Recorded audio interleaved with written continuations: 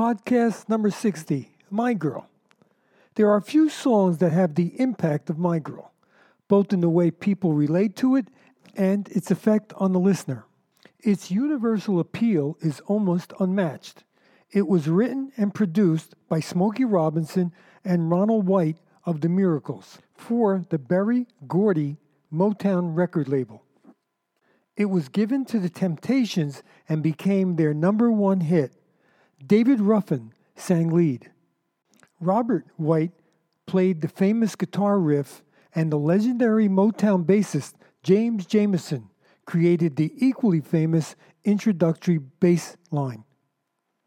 Before we start the analysis, let's look at the overall architecture. We have an introduction, verse, chorus, the second verse, back to the chorus, 4 measures of the introduction, and then an 8-measure instrumental interlude, followed by another verse, a chorus, and then the outro. The study of form and analysis of any musical work is accomplished to see what techniques are used to make the music truly stand apart. Hopefully we can learn and be inspired for our own compositions. The introduction. An introduction usually sets the tonality, time signature, mood, tempo, and overall feel of the work. Here we're in 4/4 time, moderate tempo, in the key of C major. The chords in the key of C major: C, the 1 chord, D minor, the 2 chord, E minor, the 3 chord, F, the 4 chord, G, the 5 chord, A minor, the 6 chord, B diminished, the 7 chord.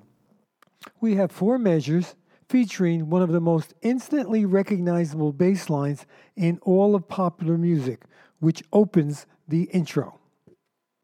Only 1 chord is used for the introduction, all 4 measures, C major, and the bass line outlines the C major chord as it plays the 5th of the chord once and then the root twice.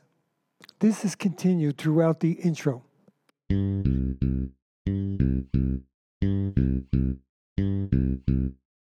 This is played for 2 measures. Then, as this continues, the guitar enters playing a C major pentatonic scale.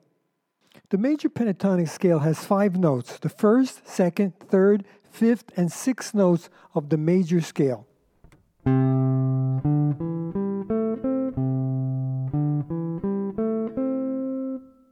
Pentatonic scales evolved independently by many ancient civilizations. It is used to this day all over the world, especially popular in all styles of music, in both composition and improvising. I will improvise a short phrase using the C major pentatonic scale.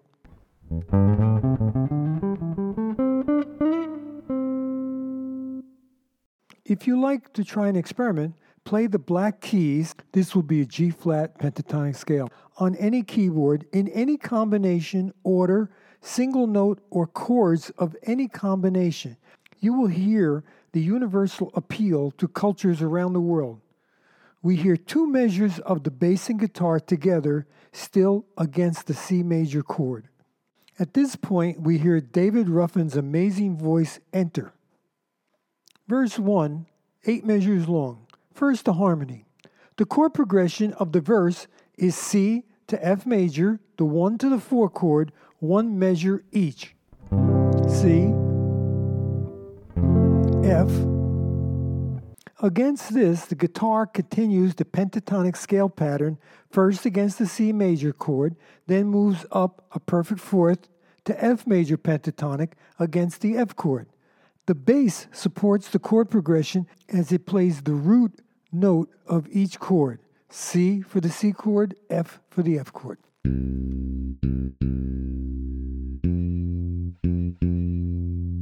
The melody. The melody is composed of the notes derived from that same C major pentatonic scale. So we see how very subtly the guitar riff hook introduced not only the tonality, but the melody as well. I'd like to point out that the bass line and the guitar line become very important hooks in this work. Hooks are not only melodic, but also are in the harmony, the rhythm, bass lines, fill-ins, and counter melodies throughout any work. I address this subject in the podcast on hooks and also on Billie Jean. In fact, throughout the whole song, most of the melody is composed of the C major pentatonic scale, except one or two examples of maybe a passing tone. Phrase number 1, I've got sunshine. I've got is a pickup at the end of the introduction into the first measure of the verse. Actually, most of the phrases in this song start as pickups from the previous measure.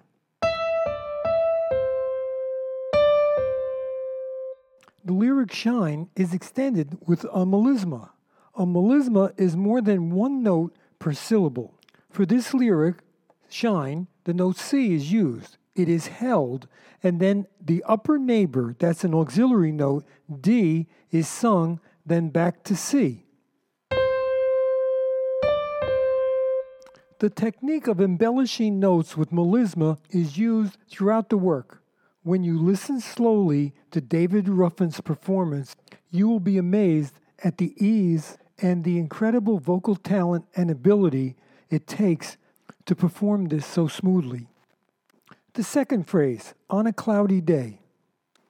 The first phrase was sung against the C major chord. Now the chord moves to F major, and we hear, on a cloud uses the notes C, D, C. These three notes against the F chord are a repetition of C, D, C, the melisma on shine. Notice in music how the same three notes take on a different color as the chord background changes. I will play C, D, C against a C chord and then C, D, C against an F chord.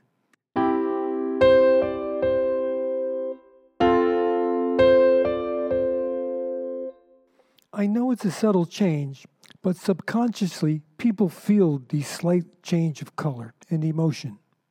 The lyric cloud is held, the note C is held into the next measure, and then as the chord changes back to a C, we hear D, the part of cloudy, and day. We hear cloudy day, and it becomes the sixth and the fifth of the C chord. Phrase 3, when it's cold outside.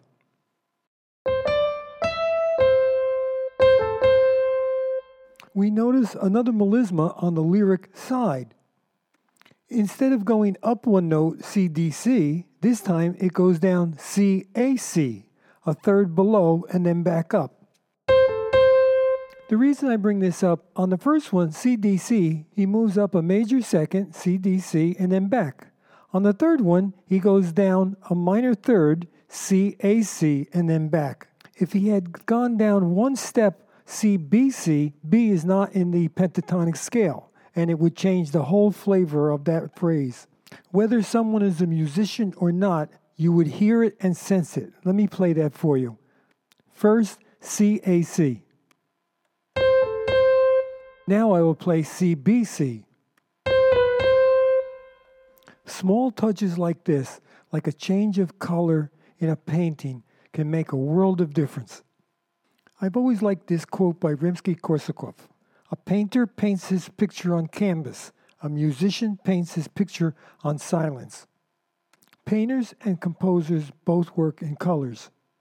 Phrase 4 is very interesting. The lyrics, I've got the month of May.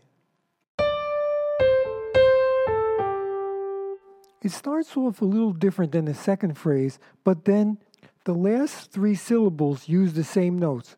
For example, we have cloudy day and month of May both use C-A-G. So we see here in the architecture of the first verse, there are four phrases. The first and the third are very similar, and 2 and 4 are very close. Logical phrasing such as this create the building blocks of any composition. The chorus. The chorus is 8 measures long. the harmony now changes. New chords are added, and the chord rhythm is also changed. C, D minor, F, G. C, D minor, F, G, C.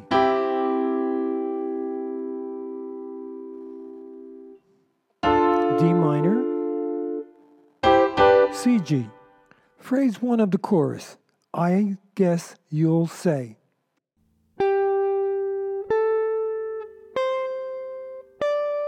The notes are, for I is G, the fifth of the C chord. For guess, it's A, fifth of the D minor chord. For you'll, C, the fifth of the F chord. And for say, D, the fifth of the G chord. The second phrase, what can make me feel this way?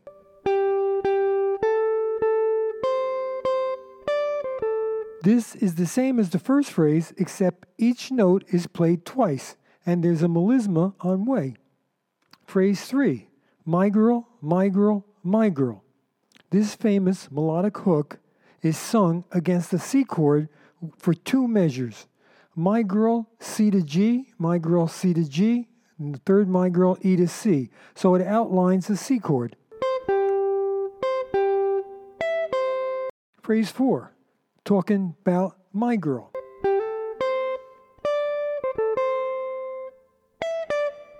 In the last measure of the chorus, we hear my girl, and it is emphasized and supported by 8-note chords. Now we enter the second verse. Phrases 1 and 2 are combined. I've got so much honey, the bees envy me.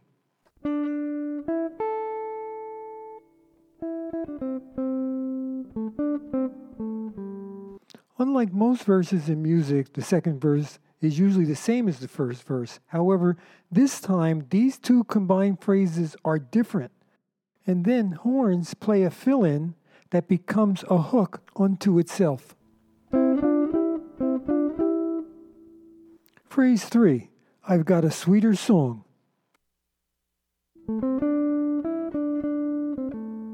This phrase is a variation of the first phrase of the first verse, I got sunshine.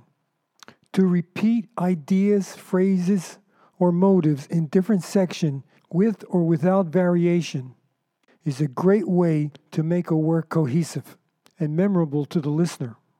The fourth phrase, then the birds in the trees, this is practically the same as on a cloudy day of verse 1.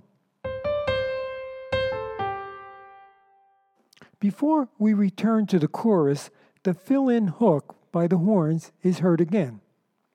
We notice how the second verse, unlike many songs, as I said before, does not repeat the music of the first verse with just new lyrics, but this time it mixes new material combined with repetition and variation of earlier phrases. Combining new with older material is an example of composition at the highest level in all styles of music. The chorus is now repeated exactly, followed by the introduction.